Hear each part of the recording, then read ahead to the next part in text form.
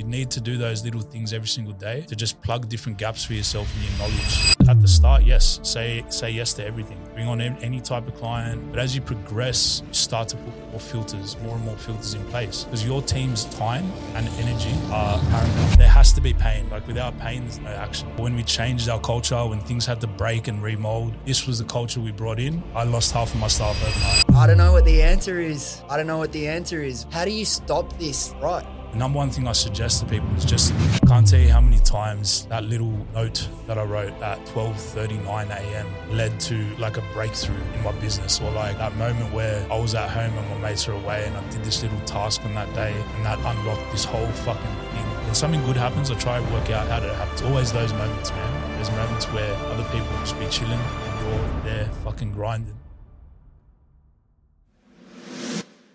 All right, guys, in this episode, we have the founder and CEO of Australia's leading creative performance agency, Jamie, in the house. We've had him on before. It was a great episode. Now, this time we chatted all about the landscape of business, how it's changing. He reveals genuinely what's the best beginner business model that he believes is really going to explode in 2024. He's already making some really, really big bucks in this space. We dive into what it's like to start a business, to build an agency, and to grow throughout the levels. I won't spoil it anymore. Before I get into the podcast, I just ask for a couple favors if I can.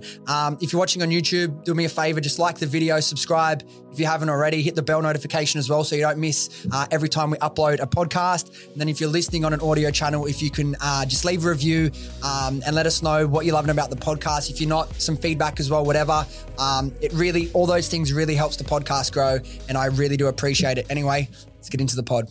All right, we're back. Our second ever part 2. I was just saying to Jamie Kritharas, he's been on the pod very early days. It was number 14. This is number 90 something. Only the best guests get invited back for a part 2. So those who weren't listening back then, which is a lot of you, you're in store for a really good conversation. This guy's been in and around business for a while now. Had a super interesting backstory, like quite a big successful DJ. We won't get into that so much in this episode. If you're interested in that, go back to episode 14. We talked about that whole journey and how he ended up on business, which I kind of do want to touch on with you a little bit about kind of people finding their purpose and passion, whatever that may be. You and I both didn't wake up first step out of uni and be like, it's business. We went through this whole journey, and I think a lot of people are still figuring that out. But for the people that don't know, you're the founder and CEO of Defiant Digital, which is Australia's leading creative performance agency. They're a multi-million-dollar agency, which for people that don't understand agency land, to be a multi-million-dollar agency is really, really impressive. Only a few really make it to that level in Australia. Like, it's really significant what you've done. Now, for those who don't know or didn't listen to that first episode, give us a bit of a, how would you describe Defiant? I know what you guys do and how you're kind of different, but in your own words, and then we'll catch up a little bit and go into some other topics. How would you describe kind of what Defiant is and why you guys are different? Yeah, man. Well, first of all, it feels special being back here for the second time. So thanks for the invite. 100%, bro. Yeah, man. Basically, Defiant, what we are is we are a creative performance agency. So basically what we do is we blend performance marketing and creative together for brands. And sounds pretty simple, but it's actually a really complex thing, because it's an art and a science together, right? Exactly. Those two things are completely different parts of the brain, completely different types of people who work in those two areas. So yeah, just bringing that together for brands, a lot of e-com, but also service-based businesses as well. We just take that all off their plate and handle that entire production, all the performance marketing, and just allow them to do the things that only they can do in their business to drive it forward. So give us an update for those that did follow along on the last episode, and just for myself as well. We chat here and there, but obviously we're both so busy. I know for myself. So 18 months ago you're on, we're just chatting a lot of growth, a lot of building out a team, and kind of doing some other cool fun stuff in and around the business. But tell me, where's your focus been over the last 18 months since you're last on? Where's the fight now? Like, how is it different to the business that we were talking about 18 months ago? Yeah, man. So in terms of what we're offering, still very much the same. But what it's really been over the last sort of 18 months is that whole cliche thing of, don't work in your business, work on your business. That's been my number one thing. And I know a lot of entrepreneurs face that. They hear that all the time. And they're probably like, how the hell do I do that? How do I get out of the weeds? How do I step up and focus on the stuff that only I can do and those kind of things? So, really, man, that's what it's been for us. And I'm really keen to get into that and give some value on that today. So before we get into all of that, give me some highs and lows, not highs and lows, some big wins or some big challenges that you've faced over the last 18 months. Now, before last time we caught up, we were much closer to all the, weird world we're living in. We've kind of stepped past that and got to some form of a new reality in business. But what have been the biggest challenges you've had to face and work through over the last 18 months? And what's like a win that comes to mind that you're really proud of? 100%, man. So look, one of the things about making that transition and moving into like a true CEO role is just the change that actually has to occur. What got you to that point is not going to get you to the next point. So you got to break the business down, remodel it, go again. Things are going to suck for a while, but if you don't get yourself out of that seat, you're just always going to be trapped in that working in the business sort of phase, right? So I would say biggest challenge was actually just going through that phase, switching up the team, raising the bar, lifting the standards in the team. And look, when we did that, there was a lot of people that no longer fit where we were at. It's as simple as that. Not only clients, but also team members. The whole operation had to change to go to that next level. So that was a challenge, but also just an amazing growth journey, man. Learned so much about myself, learned so much about what we need in the business. And I would say, one of the biggest wins, man, is just getting to a point now where every single day I'm working on things that only I can do. So everything that I was able to outsource, I've truly outsourced that now. And the business is now at a point where I'm focusing on other things as well. We're launching info products, which we'll get into as well, because something that I think is a really good thing for people to hear. But man, it's just the growth and stepping more into that leadership role, which has been a massive. What was the catalyst for that change? Was it a book you read, a podcast you listened to, a conversation with a mentor? What made you have that realization? What made me have that realization was just really clearly mapping out my goals about where I want to be and realizing how far away I was from that in all honesty. But yeah, just realizing, man, that there's more to it than just churning the wheels every single day. Like you want to build your business to a point where you're removed and it doesn't need you to operate. And I know how crazy that sounds, but what I've learned about being a CEO is that basically every 3 months you're trying to work out how to replace yourself in a certain part. So right now you might be focused a lot on marketing and sales, and okay, as soon as you've got a good grip on that, you need to work out how to replace yourself with it.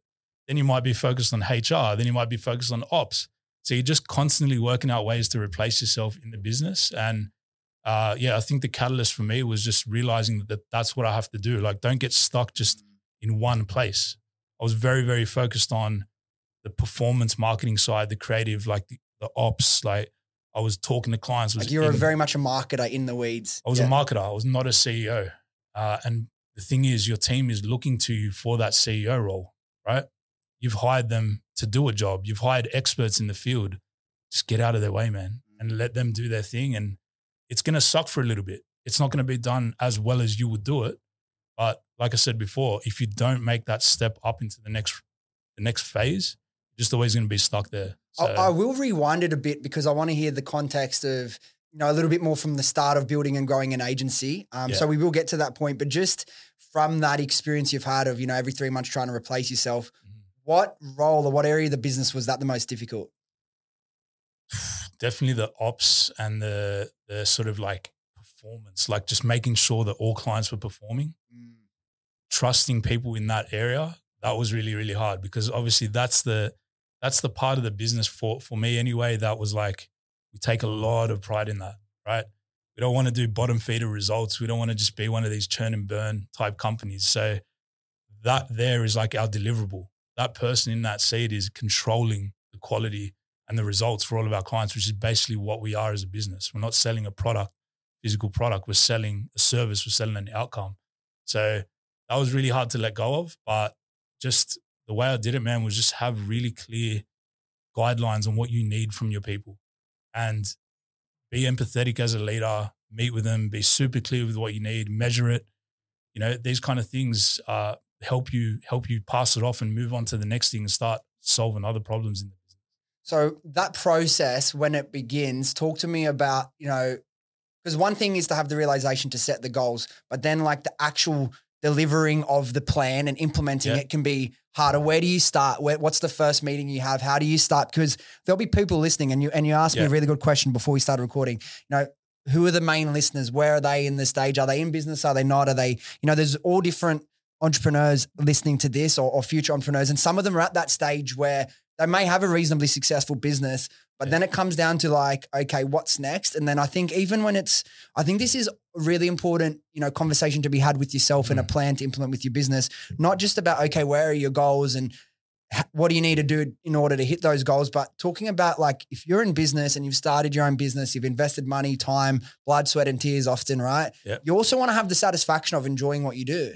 So it's also not only about moving the business and yourself forward, but taking more enjoyment and satisfaction over the work that you do yourself. I think that's a really big thing. I'm sure you didn't start a business and think, I want to be, doing this one role for the next 10 years. Yeah. You'll lose the, the fuel that makes everything so successful within you. So how does that process begin? What's the first step to actually enacting this into someone's business? Great question, man. I love this. So basically, I think the number one thing, if you're not where you want to be in your business, if you wake up every day and you're like, I don't like my business, or I don't like where I'm at the moment, I'm not comfortable with it, the number one thing I suggest to people is just audit what you're tolerating.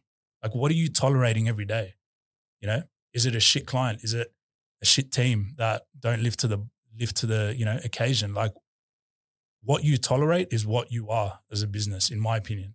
Okay, so first of all, understanding that, what am I tolerating? Where do I have to lift the bar in the company? That's first step, right? That makes sort of everything clear. And then honestly, man, when it comes to making this step and moving out of your business, it really does come down to people, right? Every business, aside from info products, again, we'll get into that later. I really want to talk about that. But every business, even e-com, yourself, I'm sure you share the same view. The people that you have behind the scenes set the tone for everything. So having a real good process for finding A players, setting the right expectations, bringing them on board, and then managing those expectations. That's how you actually make that. That's the first step to making that transition. I've gone through the same thing, right? But, my process, I guarantee, was different to yours, and mine may be repeatable, may not be. What's your, game plan or strategy for hiring A players?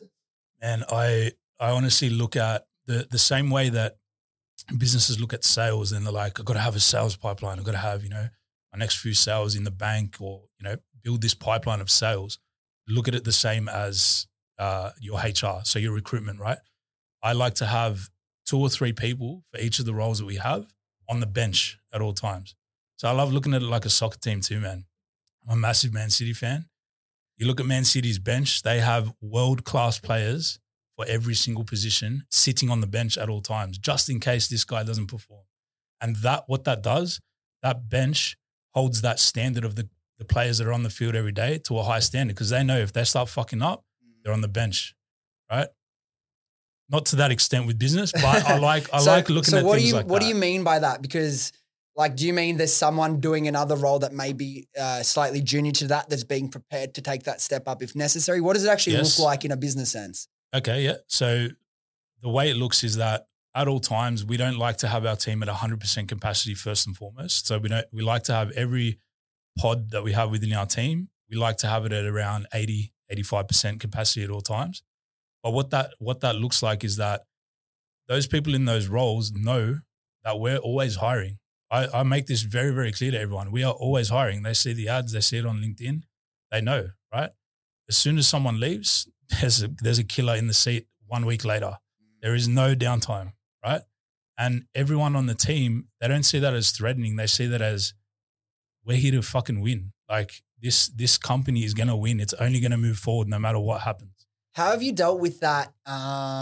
Having such high standards. I was going to say this ruthless culture, but having this culture of such high standards. How have you gone with hiring people? Because the whole word on the street is that the next generation don't want to work hard. They don't get it. If someone speaks to them in the wrong voice, it's an issue. How have you navigated having such high standards with you got to hire from the market and the people that are available? To say this bluntly, man, I hire fully fledged adults. Yeah, that's a good. I don't hire kids anymore. So that's it. Let's talk about that, man. I've fully fledged adults, man. It's as simple as that. Like I said before, when we changed our culture, when things had to break and remold, this was the culture we brought in. I lost half of my staff overnight. Yeah, good call though, right? Resignation. These young guns young people didn't get that sort of culture. They didn't want to be with that. They wanted to be with, let's chit chat and talk every day and let's hang out and fucking go drinks. Bro, that's not what we're doing. Everyone on the team, and this is the thing, right? When you have really clear identity of who you are and what you want your company to be, you basically you attract those type of people. In our ads, we put performance. We're a performance agency. We expect a performance culture. That means you might work up to 50 hours a week. Are you okay with that? It's a tick box on LinkedIn. We literally ask the fucking question in the interview process. And I want people to say no, because I don't want to talk to you if that's the case. You know what I mean? It's hard.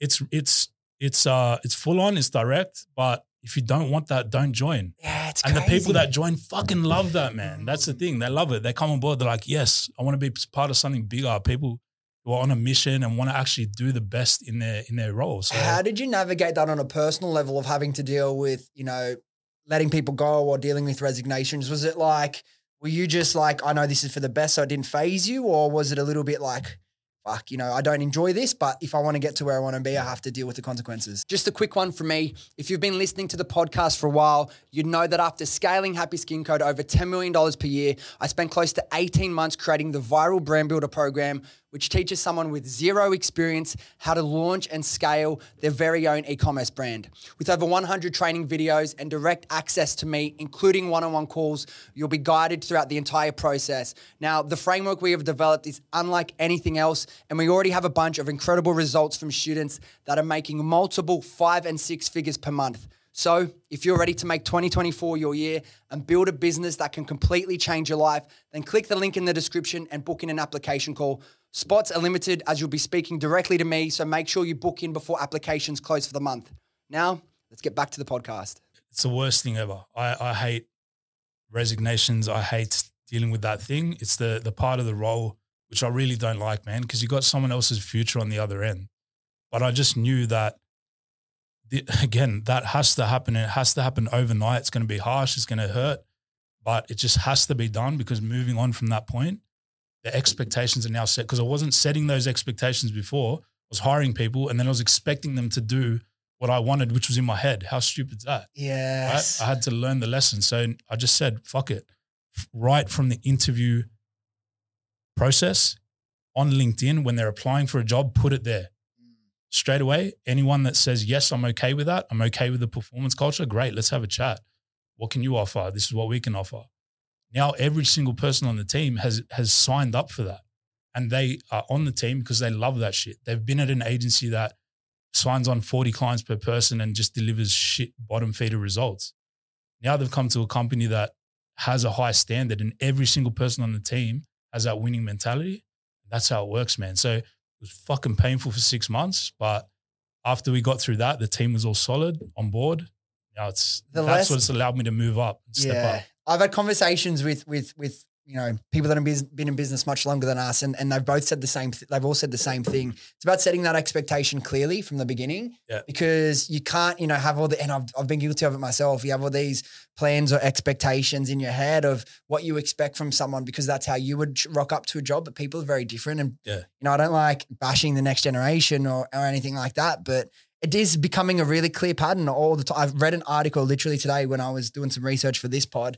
It was just a stupid Daily Mail article, whatever, but it's like, this was a story because it's happening time and time again. This tradie or this apprenticeship kid, first day on the job, made it to lunch, never came back. Too hard, don't want to work that hard. Yeah. Mate, it happens. And you know what? Like you just gotta look at who you're bringing on board and have those hard conversations at the start. And really what I actually try to do when I'm speaking to someone new, I actually try to downplay it.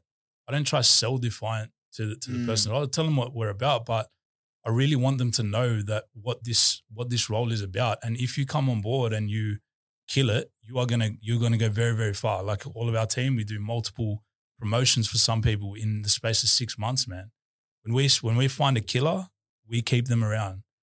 But yeah, man, fully fledged adults. that is what I look for. It's as simple as that. Yeah. Kids with too many problems and they're still working their lives out. We don't go down that route. It's unfortunate. I don't know what the answer is. How do you stop this rot?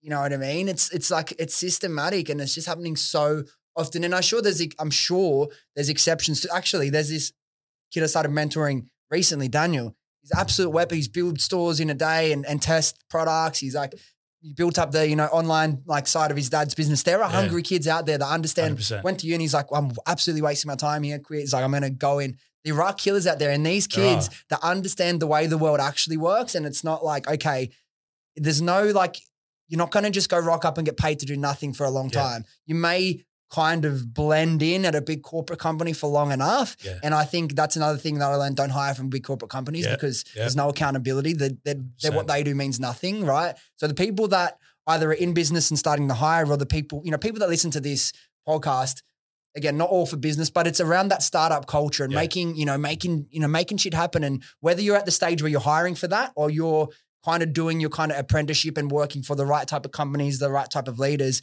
like you need to start thinking about this. And the world is a very different place. Yeah. But for those people, maybe it's the younger generation listening, maybe whatever.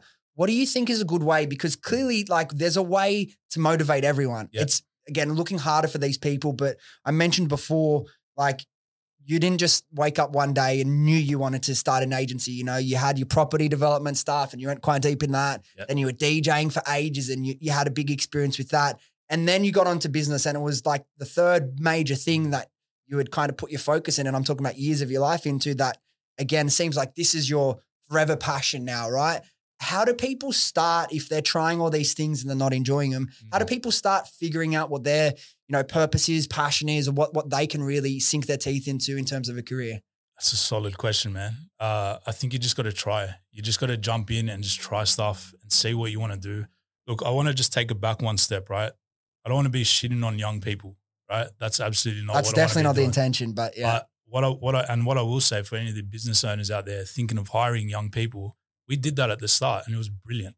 At the start, we had no money. We couldn't pay senior wages. Yeah, we couldn't do that. And also, the other thing was, all of us were kind of junior at the start, so we're all learning off each other. So it was brilliant.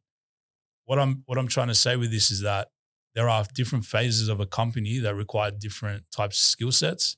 And yes, you are right. There are some absolute killers out there that are young. They were with us as well, that stayed with us for a year, learned what they had to learn, and now look at them. They're absolutely slaying it. And as well, don't take this if you're someone that's young. You're like, who are these, 30-year-old dickheads, whatever. I get it. I would think the same, but like, don't think of it as a bad thing. Think of it as a massive opportunity for you to stand 100%. Out and succeed. Well, look, back to your point as well, like looking at some of those young people and their journeys, they joined on as an intern, didn't get paid a cent for 3 months, came on, learned everything.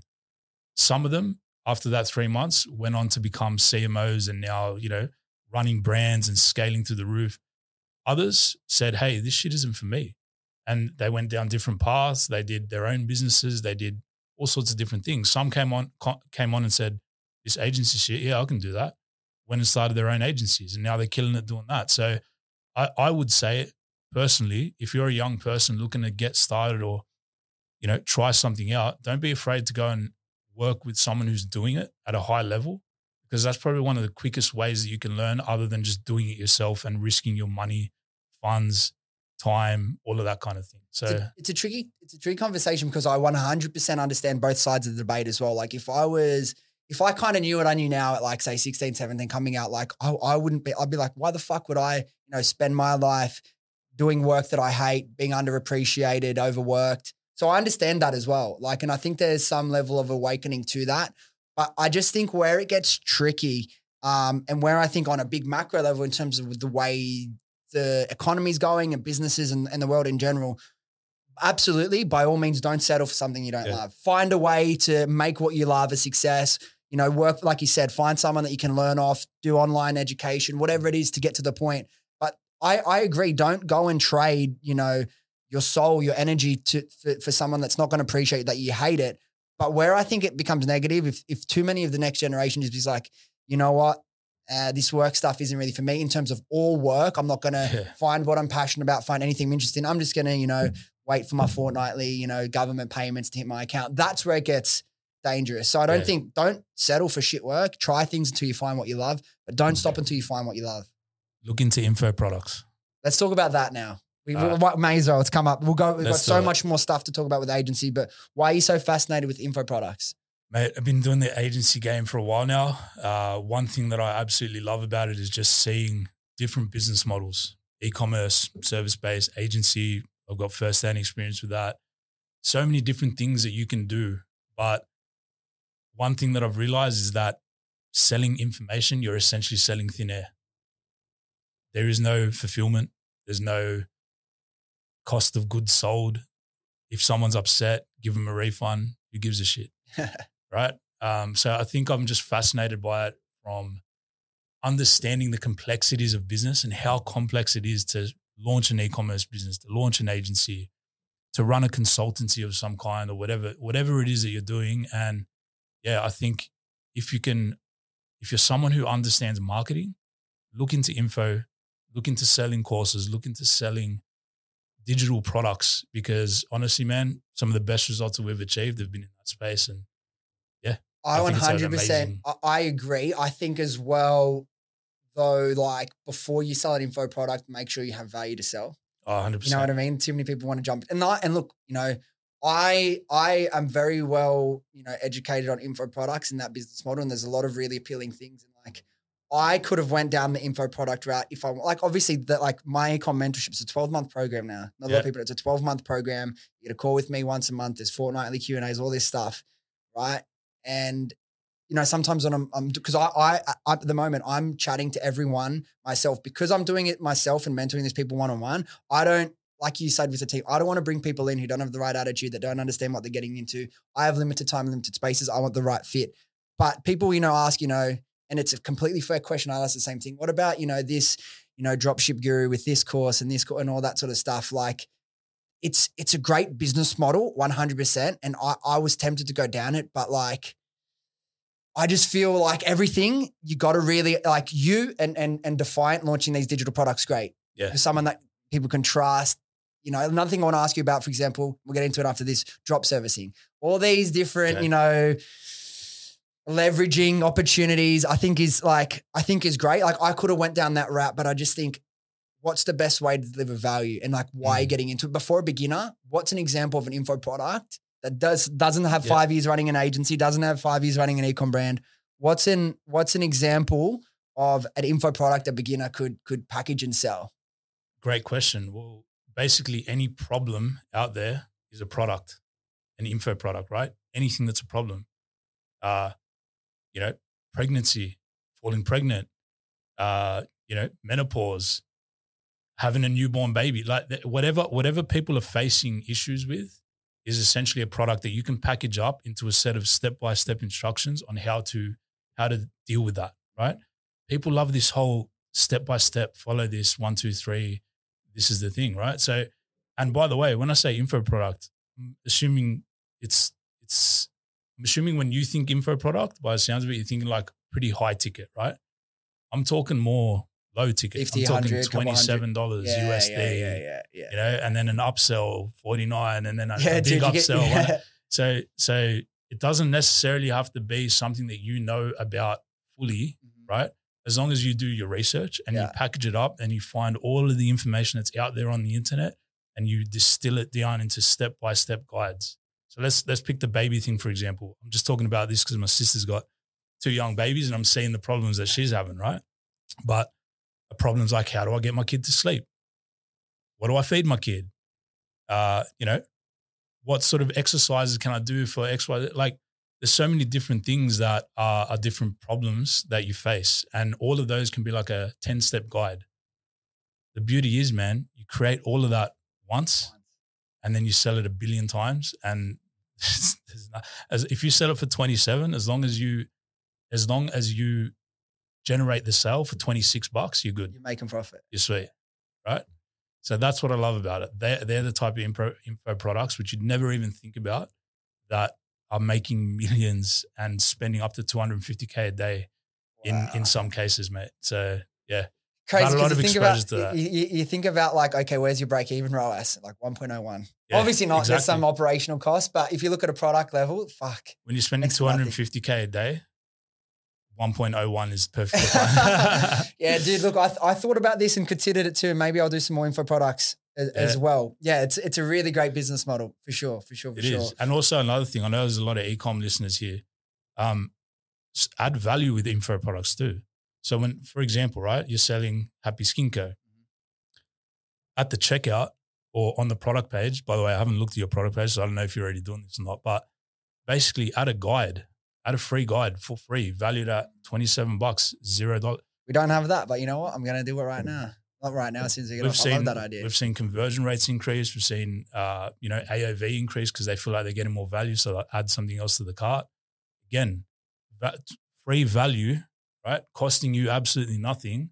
And it's a freebie to get people over the line, just increase that conversion rate. For an e-com brand like us, like straight away, we're probably providing most of that in like an email sequence, but why not, add just the value. Package it up into a guide, man. 10 steps to get the most out of your product, whatever it is, right? Dude, that's great, man. Yeah. Just little things like that. Info products, no matter what it is, like selling information is an unlock in marketing, and period. As well, like the rise of personal brands becoming so important for whatever industry you're in, but also it's like part of like, not everyone wants to start a big e-com brand, not everyone wants to start an agency, but there's people in there that don't want to work a job they hate. They just want to earn enough money to live a comfortable lifestyle. That way, like with info products in that world of like, you can build that around, like you said, a problem that you've identified that there isn't super a lot of competition in that space, or build it around your biggest passion. 100%. Whatever you're passionate about 100%. and you already have the interest in, you will find a tribe of people who want to know what you know about that. And then you can educate them on that. And it's like you said, your ROAS needs to be 1.01. Exactly. In theory, and you're in the green. Costs. Again, this is a really good product for someone who knows about marketing, right? Someone who knows marketing, yes, jump into it. Someone who doesn't know marketing, learn marketing first. Do something else first. Fitness, supplements, makeup, fucking whatever it is you're passionate about and you know about, right? What I mean is, like if you know how to run ads and you know how to do the marketing, then yes. Oh, that's all the media buy behind that. Yeah. But as well, even if you don't, you can hire an agency and your only staff cost will essentially be an agency because everything else you've got it, right? Yeah. You've got covered. You're putting in the work. You can do the emails easily. You can run a community.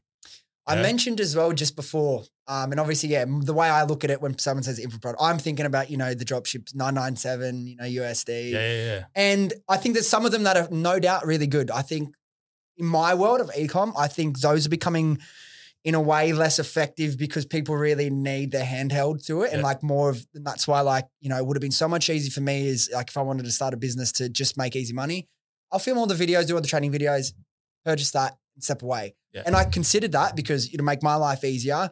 The way I wanted to do it, I'm like, I know I can provide much more value and I'm happy to package it like that. Now I mentioned drop servicing. I don't know if this is a term that you've, heard of in your world, essentially like drop shipping, but for like, do you know drop shipping? White labeling, yeah. But for like agency world. So someone builds this, agency website, they'll go do outreach, they'll do run ads, whatever to find clients. Yeah. They'll sign you up. Okay, yep, I do all these things. What you're interested in? Okay, I want, someone to run like your meta ads and set up like Google shopping ads for us and stuff. Can you do that? Yeah, sweet. Yeah. Then they go into Fiverr. Fine. So 100%. It's like has that impacted your world? And have you signed clients a little bit, off the back of negative experiences where people had absolutely no idea or they were outsourcing it to who knows where to actually deliver the promise? Look, when we first started, we said yes to absolutely everything.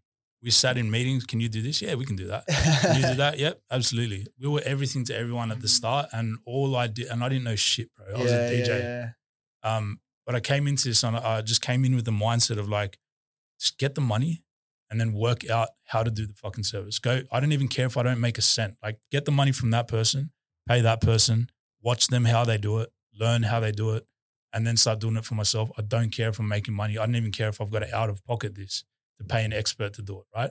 Never went down the Fiverr route for some little things, but anything that was proper, I got proper people. Because when was the transition for you to build out and where was the decision made like to build out everything essentially internally within your team? It was very early. It was about 6 months in.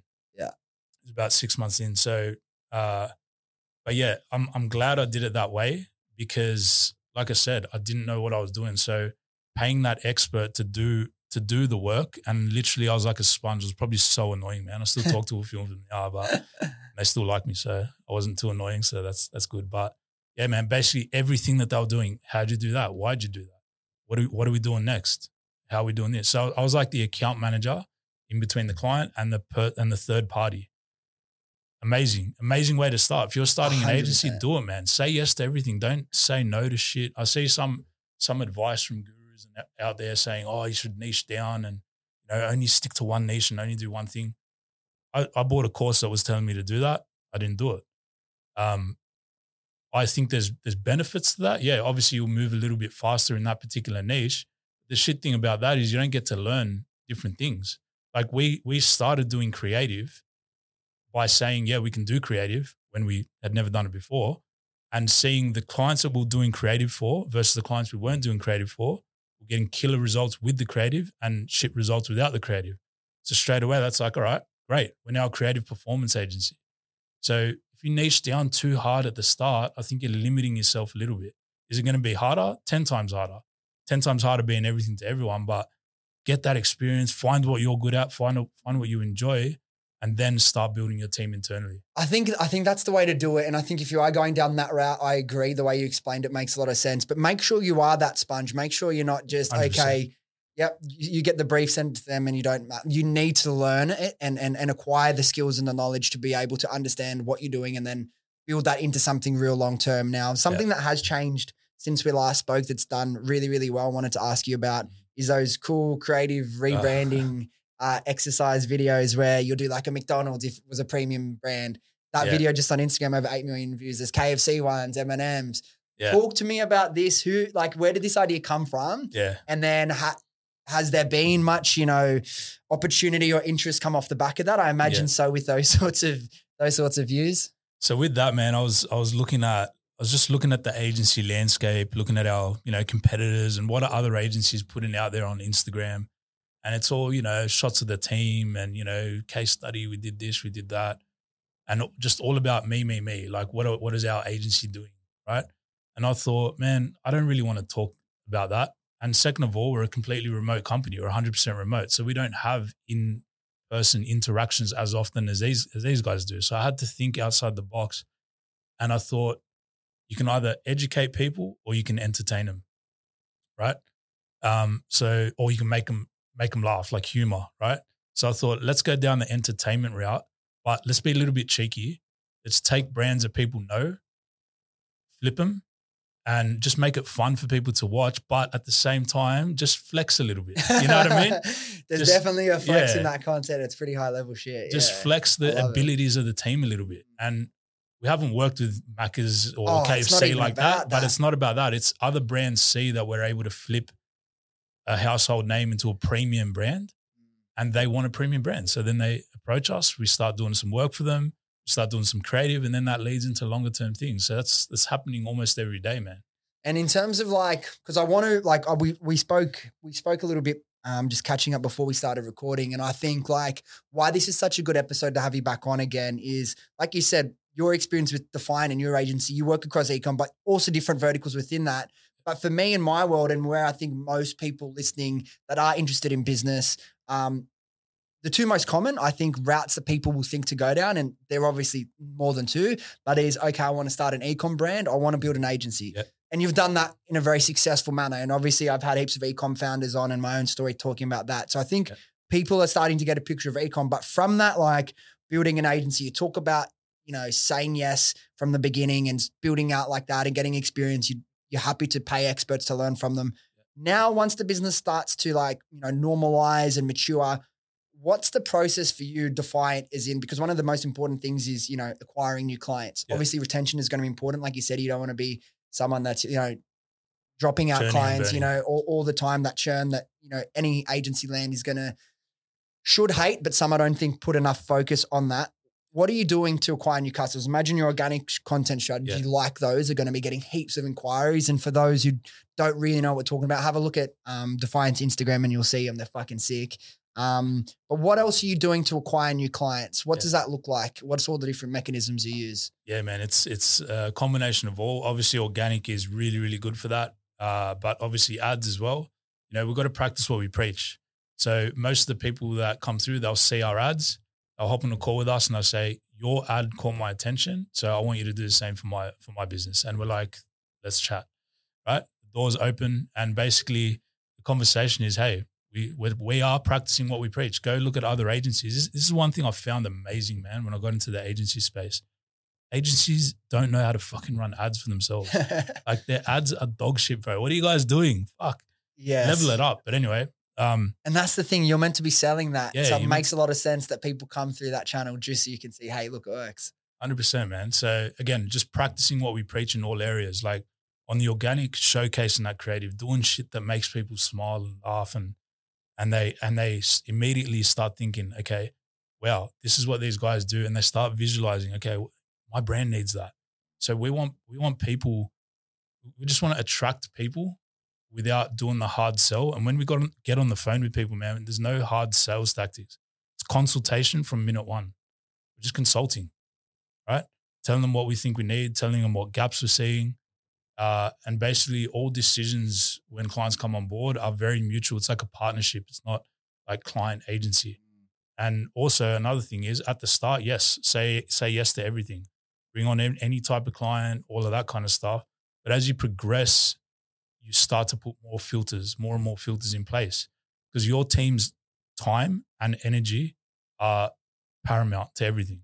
You bring a shit client on board, that can, honestly, I've seen it drag the entire agency down, right? Bring a sick client on board, the whole morale lifts, everything moves in the right direction. So again, different phases, different stages.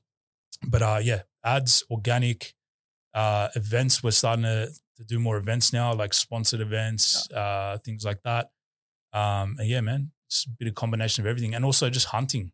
Yeah. It's like picking out a brand, going to them and just consulting straight away in their inbox. Like, hey, I'm on your website. I'm seeing XYZ. I looked at your ads library too. This is what I'm seeing here. This is what we can do for you. Let's hop on a call. Yeah. And that's stuff anyone can do. Now, in terms of like the really sick pieces that you could, rebranding videos, maybe from someone at the beginning, maybe that's not attainable for them to do from the beginning, but still, if you can showcase in some cool, it'll make more sense when you've seen the video in some way where you don't have to hard sell from the start. And I think that's really important. That I claim to be any sort of, sales guru, far from it. Like if I'm jumping on a call with someone, it's like 80% of them talking and I'm asking the questions and listening. It's not about pitching and selling. Like that's the fastest way to go wrong. Consult, don't sell. Consult, add value. And then it's up to them. They'll decide if they can see it, great. If not, then why waste your time, trying to, and that's the whole thing, like you finding the right people to work with and seeing them as partnerships rather than like a really transactional, One thing I love doing, and it's for agency owners out there, is run a P&L with your client in one of the first calls that you do with them, like a potential client. Yeah. Run a P&L. So say, hey, this is your average cost of your product. This is your COGS. This is everything, and this is the target that you need to hit to break even. This is the target that you need to hit to scale. Are we on the same page? Right? And basically, that just no one else does this shit, bro. I know, because I talk to the brands and every time I talk to someone, they're like, oh my God, like that would be blowing brands. People don't understand the numbers in this world. They don't. I don't know why. I don't know if it's, we don't have to go to uni to start a, e-com brand. So there's maybe a little bit of a lack of formal education, but yeah. People don't understand their numbers, and they also don't understand the hiring an agency, what that entails. Like an agency isn't just going to come in and solve all your problems and magically, you're just going to be a millionaire overnight. It does not work like that. But if you start the relationship off without target setting and expectation setting as a brand or an agency, you're just destined to fail, right? And also another thing is, man, like we've had brands where we've done that calculation and something else has happened in their business. They've spent too much money here. They've spent too much money there. And they turn around to us and they say, hey, we have no money, even though the calculations that we agreed upon are great. So it's not foolproof, but definitely, again, having those conversations at the start and consulting with people, no matter what industry you're in, if you're just consulting with people, you gain that trust immediately. So these skills of like understanding the numbers and where our base level, like break-even ROAS is, where our scale targets are, where we can really push. How do you, and then as well as the actual marketing, really understanding the performance marketing, the creative space, how do you go about that skill acquisition as someone who, like you said, you didn't have heaps of experience before you started the agency? Oh man, honestly, just going through the motions and working with bigger and bigger clients that have these expectations of you, and they say, you know, they tell you, hey, this is what I need. And then you're like, shit, I don't have that. Right. Let me go figure that out. A lot of mentors that have helped, just a lot of videos, a lot of training. You just got to be in it, man. You just got to be like anyone that knows me knows that I'm a hermit crab, right? I'm just always at home working, learning. It's just never fucking ending, man. But you need to do those little things every single day to just plug different gaps for yourself in your knowledge set and just, provide more value. People look down on, people becoming obsessed with something, but I think obsession is one of the fastest, routes to success. 100%, man. The power of momentum and compounding when you're focusing on one thing or one area. It doesn't have to be one specific thing, but one clear area of life or business or whatever. The compounding results are crazy. I can't tell you how many times like that little note that I wrote at 12:39 a.m. led to like a breakthrough in my business, or like that moment where I was at home and my mates are away and I did this little task on that day and that unlocked this whole fucking thing, this whole like journey. Like, I can't tell you how many times that's happened. And when that has happened, I always look back and I always try to assess like, how did I get, when something good happens, I try to work out how did it happen? And it's always those moments, man. Those moments where other people would just be chilling and you're there fucking grinding, and that, breaks through. You get a breakthrough. It's crazy. Yeah, the small sacrifices that stack up. And like you said, like that might only happen 1 out of every 30, 40 times. But the ones that do can be, life-changing, business-changing. Like can really fucking set you on a new path. And that's the thing. It's that classic, that little meme of like the guy digging for diamonds and like he gives up and he's like an inch away. It's the same thing with fucking life. Whatever you want to achieve, you just have to keep, genuinely, it's a cliche for a reason. You keep chipping away, and if you don't give up, you're fucking always one step closer. Yeah. Now, I want to take it back to something you mentioned last time we were on the podcast. You said like, you think deeply and you can't stop thinking. What are you thinking about? What's on your mind? Fuck, I wish I could tell you that one, man. But it's just everything. Like, all the moving parts, especially when you're a CEO, you got so many people looking to you for guidance, what next direction. Hey, can we push this forward? Approval on that. Like, there's just a million things happening day to day, and your mind never sort of really shuts off. Like, I went on a trip for 6 weeks with my missus.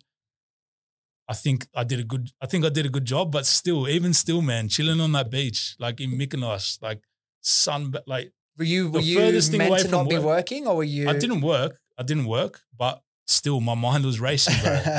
Like I met this guy, started talking about business in the pool. All of a sudden we're having business meetings and shit. Like I can't stop, bro. You can't switch that shit off, What was it like for you when I did the same thing? I was six weeks in Europe this past year as well. Yeah. The first 2 weeks I found it very hard in a way to, my internal speed was still much quicker than my external pace and the paces of where I was. So that was an interesting feeling. And then I had about a week and a half in the middle when I was in London. I did a bit of work. So when you're actually working and you're doing the things you feel all right, but it was only once I did that. So it was probably 3.5 weeks into the 6 weeks trip. I had done we did a bunch of podcasts over in London and whatnot. Yeah. And then it was only then it took my body that much time. And then only I feel like the last 2.5 weeks I fully relaxed. Yeah. So I get that. It's kind of like the adrenaline comes out of you. It takes a while. But bro, like the way I say it is it's hard to switch off from something you actually love. Yeah. Like how do you, why do that? You know what I mean? Why switch your mind off from that?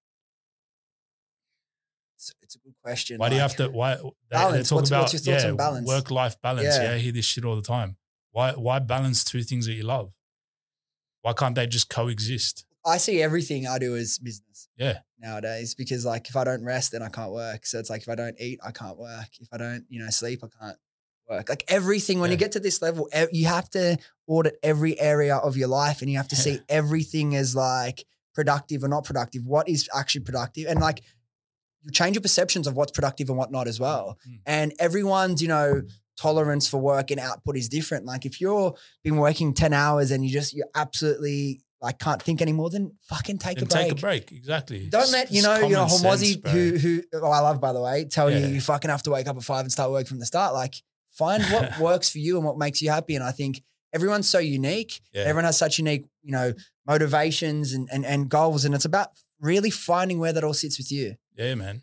I want to ask you something as well. This came up in the Q&A episode I did 2 weeks ago.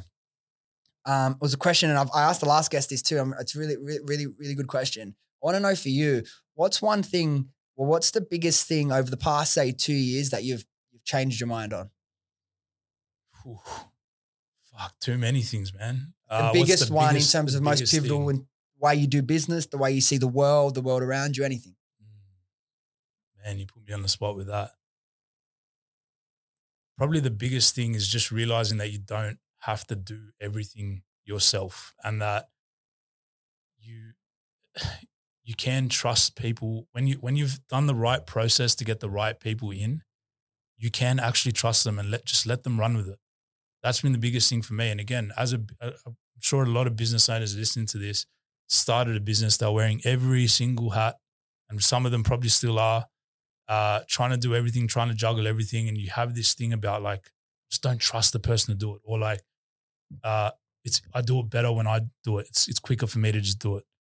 Man, that is a hamster wheel and a half that I was on for a very long time. So I would say, yeah, just first and foremost, like we said at the start, identifying the right people, getting the right people in, and just being okay with things not being done as good as you would do them for a little while. Just coaching those people ongoing, have the patience when they're the right people, have the patience with them.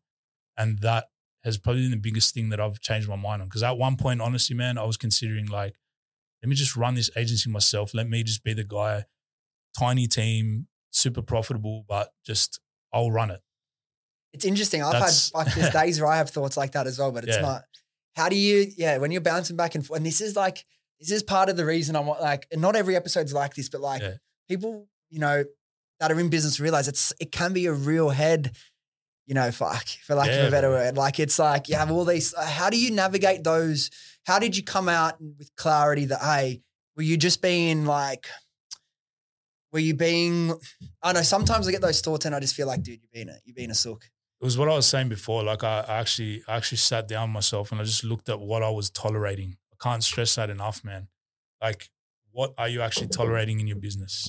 And I looked around it. I looked around and I saw, I'm like, no, this is not the level that I want this to be at. That's not the level I want to be, that to be at. So just setting those really high standards, man, and just raising the bar, and then whoever rises to it, come, let's go. I've got you. I'll nurture you. I'll put the time into you. I will help you succeed because I want you to succeed. You want to succeed? Let's go, right? For the people who, when I raised the bar, the people who there was backlash, just quickly remove those people and just keep moving forward. And man, I think that's just the easiest way to look at it. Or it was the hardest thing, but also the easiest overnight switch as well, right? When you're ready to absorb, a new lesson, it'll click. Yeah, that's right. Sometimes you can't force it. That's the frustrating thing. Or you could, go have a conversation with someone and tell them that, and they will be like, no way. There's got to be some pain, I think. There has to be pain. Like, without pain, there's no action. Right? Yeah, but like the pain of something, like the uncomfortable feeling, is often what it takes for someone to take action on it. Yeah. The trick is, I find, doing it before it gets to that point and seeing the problems coming in the areas of opportunity before it leads to the pain. I think that's a skill that takes many, many, many years in business to fully develop. Now, let me ask you this. You mentioned like you're quite an all in or nothing kind of guy, pretty extreme when you're in something you're in. Now, there's been a lot of, weird and, potentially, I don't know, derailing or scary events happening around the world. Like, has it been hard for you at all to ignore some of that macroeconomic or political, geopolitical things going on right now? Or is it not something you think about? It's something I try not to look at too much because I can't control it. Yeah. So what's the point? What's the point in me putting energy into something that I have zero control over? All I know and the way I sort of run my life, man, is just whoever's in my circle and whoever I come across, try to be the best person I possibly can. That's what I can control. I can't control what's going on in the world, man. So look, I have 100% empathy for all the stuff that's happening around the world. And man, I would pray. I pray that it gets better and that there's solutions to it. But aside from that, man, I feel a little bit helpless, to be honest with you. So I just try to put my head down and focus on the stuff that I can control. I know it gets to me at times as well, because it's like you feel like my answer was the same thing you said from the start. Focus on what you control. The world around you is what you really can impact. And it's like you may have, views on certain things that are happening, and it's like to really make a difference, I feel like I would have to, okay, you either do you want to dedicate your life to that? Yeah. If not, then you have to move on and insulate yourself from that stuff to really get where you want to be in life. Because again, most of the time, like anyone, like you blow things out of proportion, things seem so much worse when you're thinking about it in your head. Focus on what you can control, set a plan around you and your life and your bubble. And I think that's the best way, but it's just crazy. I really wanted to get your thoughts on that. Now, in terms of back on the business, we were chatting 18 months ago. You guys were pretty early on the AI and AR stuff. Now that's become just in 18 months, so much more widely adopted. Talk to me about how that has, developed in your world and with Defiant since then. 100%, man. Again, that was a big change. That was, I think, something that a lot of businesses looked at and they were like a bit scared, or even employees. Actually, I remember when ChatGPT started coming out and all these AI tools, and I was introducing the team to them, and I was seeing a bit of like, shit, is this going to take my job? I'm scared of this, and people were like a bit slow to adopt it and stuff. But I think what everyone has realized now is ChatGPT or AI is just like Photoshop. It's just like another tool that people use to get better at what they're doing. So good people using it will get better at whatever it is that they do, right?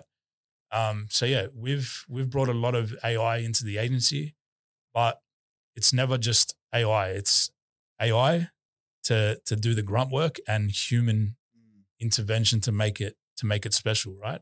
And then what was interesting, I thought creatives would be, the last thing AI would, disrupt, but it's become one of the first. But it's also, like you said, and this is the important part, it actually empowers creatives to be so much better and get so much more done. So utilizing that. What do you think is the most impactful way AI has affected the way you do business? Yeah, man, it's made our team faster at doing bulky tasks, which allows them to spend more time on making it special. And to be totally honest with you, man, it's like a collaborator. I'll be honest, like you put in the information, you put in the inputs, and it sometimes comes up with things that you're not even thinking. So again, putting that tool in the hands of really talented people, I've just seen those people get like 10 times better at what they're doing. Speaking of info products, like, is there any courses that you've done? Like if someone doesn't really know how to utilize AI in the best way, is this something you're going to release? Is there ones that you've done? Like how to actually, where can people start this educational process on utilizing? Because like you said, knowing what prompts to give it, what to ask it, what it's good for, what it's not.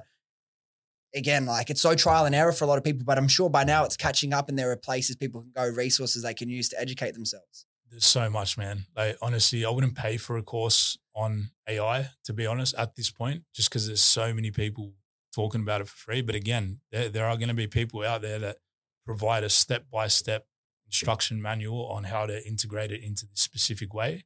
And people are going to buy that course and buy the course, go for it, like learn, speed up your learning. But honestly, the way our teams learned it is just purely through trial and error. Well, as well, like on that free resources thing, like if you search, AI or, ChatGPT or all these prompts on X or, Twitter, whatever you want to call it, you're going to find so much stuff for free. So much stuff for free. But with that, it's such a tool that basically anyone can hop on and just start doing shit. Like, it's funny when it first came out, I just remember being at like dinners and shit like that and like showing my mum for the first time and just like, she's older and she's not really into technology and she's just like, what? Like, just mind blowing. So I think just jumping on it and actually having fun with it and just playing with it, man. You're going to learn so many things. I want to start to wrap this up. Before we let you go, I want to ask some kind of more like marketing sort of focused questions because again, marketing and running ads is going to be so important regardless of what sort of business that you're launching. Now, one thing I want to ask, because again, you've kind of mentioned your process as well and consulting to these new clients or potential clients. I want to know for those that are running ads, when you take on a new client and you're doing like an audit of their account and what they've been doing, what sort of metrics are you looking for? What are the key things that you're looking at so people listening that may be running ads now can know what to look out for that they may be doing wrong? Great question. So one of the first things that we like to look at is how reliant are you on paid ads? So we love working with brands who are running paid ads, but also have really good email revenue. They're doing well on organic. They're doing some SEO. They're not, their business isn't all in on the ads platform because costs rise, costs fluctuate all throughout the year with ads. And if you're solely relying on that, there's going to be really expensive moments for you throughout the year. So that's one of the first things that we like to look at. We also like to look at profitability. Like what's your gross profit? If it's sort of like 30% and below, it's going to be tricky for you. If you've only got like 30% of margin to pay an agency, generate a sale, and pay for everything else in your business, you're working with really slim margins there. What's like a healthy gross profit ratio when you're looking at taking on a new client? Where do you like it to sit? 50% and above is kind of what we like to see it at for a smaller business. Look, there are some massive monster businesses that have lower margins, but they've got the volume, they've got the market share, perfectly fine. For a business that's looking to start working with an agency, it's got to be 50% plus to even think about bringing on an agency, I feel. Because then you got to know, like, you got to at least hit a 2 ROAS to even think about breaking even, you know what I mean? Yeah. And when you're just starting out, people may see like a 2 ROAS and think, oh, fuck, that's some businesses, it can take a little bit of trial and error even to get to that point. So I think margins are so important. Margins are so important with what I do as well. So that's something that, again, coming down to understanding your numbers as well is something really underrated in the world of like marketing. And people think, why do I need to understand the finances? I'm a marketer. Yeah. Like, no. One other thing too is replenishable products. We love working with these, right? Products that literally run out because, subscription, you can have subscription revenue. So what that allows you to do is go really, really hard on the front end, spend all your money acquiring new customers and then bring them back with email, bring them back with just their product running out if you've got a good product. So yeah, replenishable products, I really highly suggest any e-com business to look into something that is replenishable. Otherwise, you're going to sort of be trapped in this constant new production of products, new product ranges all the time. And that, I know that's expensive. You probably know way too much about that. Yes, I definitely. Again, I think one of the ideals is if you can have a product with the high initial AOV for that first sale with like some replenishment that's attached to it. I think that's probably the ideal sweet spot because with consumables, sometimes they are great and long-term they're a really, really, really great business model. If we're talking about exits as well, you're going to get a really great multiple. But that being said, obviously you're playing the LTV game. So a lot of the time you're lucky to break even on the first sale, depending on the business and the product. And it's all about, I've seen many businesses that have ended up being very successful with quite experienced entrepreneurs, taking 6 months to get profitable. And so many people, if they're a beginner, are going to give up in that time. So just making sure if you go into that kind of world, just set up with the expectations that you're not looking to make heaps of profit month one. It's going to come 3-6 months down the line. Now, in terms of that over-reliance on Facebook, people, 3-4 years ago prior to, all the privacy updates and all those, everything like that, people, it was a lot more common to have a, run a bit brand and like 95% of sales coming through Facebook. It's less common now because I think the volatility has kind of affected people. But if you're launching a business yourself, at what point, say any product-based e-com business, do you think, ads from day one is right? Do you build a bit of a brand and sales in organic? I've got my thoughts, but I'd love to hear yours. Oh man, if you can start off with organic and get that firing without any ads, then that's brilliant, right? That's really, really hard to do. But if you can do that approach, then absolutely do that because that's going to allow you and give you that room to figure out your product market fit, figure things out without having to pay to figure it lessons, out. Right? Yeah. Right? Look, the bottom line is this. One thing that you are guaranteed when it comes to spending on Facebook, Google, TikTok is that you are going to get reach. You're guaranteed of that. That's the only guarantee that comes with paid media. So in that sense, that's also great doing from day one as well. But what you're not guaranteed is that someone's going to stop in the scroll, click, go and purchase. That's where the breakdown is. So in my opinion, man, depend. Like every single business is different. Try to do both. Try to do everything well from day one. But if you can, crack organic as soon as you can because it's going to give you that fuel to spend and get more reach and reach new people and do that. 100%. I think for beginners, organic has to be a massive pillar now. Unless, look, that being said, someone who's relatively new in e-com that I'm mentoring is doing like spending profitably 15 grand a day off one product just running ads. So it's like, there's still potential out there, but I don't know how many products he tested to find that winning product. So I think if you don't have, you know, thousands and thousands of dollars in the, like say $5,000 that you can happy to learn, you use that as like your marketing budget and get the lessons. Unless you have like experience with media buying e-com or something behind you, I think, because I see too many people, they'll start running ads, they won't be profitable. Like I wasted $2,000 over the first month and now I don't want to, I give up on it. So if you have a limited budget, like the power of TikTok and Instagram Reels is crazy. If you can build up, like you is another example. There's so many brands that have done that now. Build up a level of, you know, recognition in the market, even build up some organic sales, because then what you're going to do is you start seeing some videos will pop off, some will go more viral than others. You guys start to see, okay, what messaging are people really relating to? And then you can use that to feed your ads and you'll be in a much better position to succeed with them. I think you still can from the start again, but it's a very trial and error period at the beginning. So you need to have some, you know, resources to be able to potentially, you know, some people are profitable from day one. It may take you a month or two to get to that point for some businesses. So I think that's important. The other thing is just quickly on that, what you said is really important, right? So taking that approach, especially if your funds are low at the start, take that approach. Just use your phone, create. It doesn't have to be high quality, nothing like that. Like you were saying before, document things, right? Start putting out your content and look at what really pops off. And then if it pops off on organic, it's going to work in your ads 9 times out of 10. So that just helps you kind of do all that split testing thing before you spend a cent on ads. So 100%. yeah, it's really good. Like take your organics, launch them into ads. One of the first things we do with brands when we bring them on board, we audit all of their organics. What were the top performing organic posts? Just take those, put them in an ad, because just amplify it. People love it already. Just amplify it. Get it to the masses. Now, one thing as well, I've had a lot of different business owners on the podcast, and you know, some people will say when it comes to running ads, it's everything has to be video, and then some people will run only exclusively static, and they kill it. And then you know you hear the whole, you know, UGC is the most powerful thing. Now, when look at your content, I don't know everything you guys do for your clients, but the stuff that's, you know, on that display shelf when I go look at Defiant, it's a kind of a bit more the premium high end sort of stuff. Versus like the really raw film on someone's iPhone UGC. What do you think of the roles for the two different types of contents, and is there different businesses or niches that you recommend one over the other? Man, we do. So if you look on our website, we've got all of our polished stuff, and then we've got a category called ugly ads, right? This is literally like, that's your product there, post-it note next to it with a hook on it. Yeah. Right. The simple answer to your question is basically everything.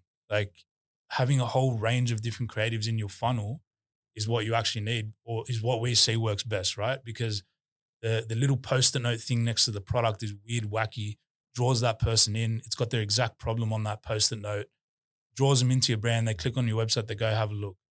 They go back to Meta the next day, they see a really polished, beautiful, professional thing. That just psychologically puts that little trust element. Okay, this brand's actually serious. They see UGC of the person giving a testimonial the next day, you know, so the different types of content pillars all sort of work hand in hand to create that story for brands. And if you look at the biggest brands, again, some of the brands we look at that are spending 250, 200K a day, they have a wide variety. Like everything is in there, carousels, GIFs, statics, videos, absolutely everything. And the thing is, you need a test to find out what's going to perform for you and what's not. And, you know, some businesses may have 1 or 2 types of content that, you know, take 90% of the budget, but you still need at least, you know, to allocate a percentage of that to test to find new winners. Or it's going to come a day with that, you know, one ad that you can take to the bank all day doesn't work anymore. And then what are you going to do if you're too over-reliant on that one thing? Last question before we send you on your way in terms of the marketing stuff. Now, SEO you mentioned. SEO is kind of like, you know, in terms of the e-com world, it's like this forgotten thing that most people don't want to spend too much time in. I think obviously ChatGPT and AI is a great tool for that, can do a lot of the heavy lifting for you. But what do you think in terms of when is that, and when should businesses, like, you know what it's like to start a business and you're doing everything from the start. Yep. Obviously, if you're starting any sort of product-based business, you need to be, you know, your organic and your paid media is where your focus really should be. That's where you're going to get the most bang for your buck. No one's going to start a business. I'm just going to do SEO from day one. And, you know, it's going to, next week I'm going to be killing it. At what point do you find with the clients you're working with, or even just conversations that you have with them about their journey, where does SEO become really important, do you think, for a brand? Yeah, look, when you've cracked your paid and organic channels, then obviously you've got the profit to actually invest into that. But to be honest with you, the best time to start SEO was 2 years ago. And the next best time is today, right? It's that classic thing of like the sooner you start with it, the better, because it's a long thing. It's a long game, right? Paid media is a short game. You spend money, you're in front of people. SEO takes time. There's also competition. It's not only time, it's you're spending the time, but so are your competitors. So it's a long game, but I like to look at SEO as like real estate. So when you never own those positions, but if you're really strong and you're dominating those positions, you kind of like you've got real estate in the middle of the city with foot traffic all day. You've got that foot exposure. If you're on page 3, page 2, even page 3, 4, you're in the back alley somewhere with no exposure, out in the West. Do you think it's easier to rank now with the help of, AI, or was it easier, say, 4 years ago before ChatGPT was around? I think it was easier 4 years ago, man. Is there less competition, or what do you put it down Less to? competition, yeah. Less AI, making really good content.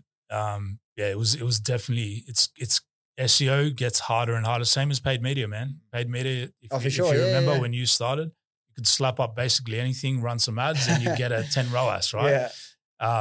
It's getting harder and harder, and it's really separating the people that know their shit from the people who are just fake. And in my opinion, man, I think that's a good thing. No, yeah, 100%. Now, talk to me. What's your goals? What's next? What are you looking at in terms of 2024? What does that look like for you in Defiant? Yeah, man, 2024 is a big year for us. Like I said, really stepped into that real CEO position this year. So I've got all my leadership team in place, still building that team out and really, really growing that. I've got some really big clients that we're working with now as well. So, yeah, really just continuing to grow the team on Defiant, work with great brands, work with good people, and also launching info products, man. These will be completely unknown. No one's going to know about it. It's going to be undercover. When do you think it's going to? Oh, so it's not even going to be. It's undercover, man. It's for products that you would not even think. Yeah.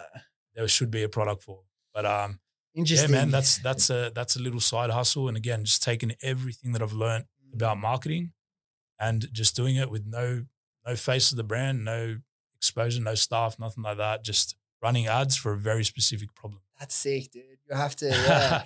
I'll fill you in. We'll fill me in. And for people wanting to learn more about what you do, yourself, your journey, Defiant, kind of the work you've done, where's the best place they can find you? Yeah, man, just our website, defiantdigital.com.au. Our Instagram is @DefiantHQ.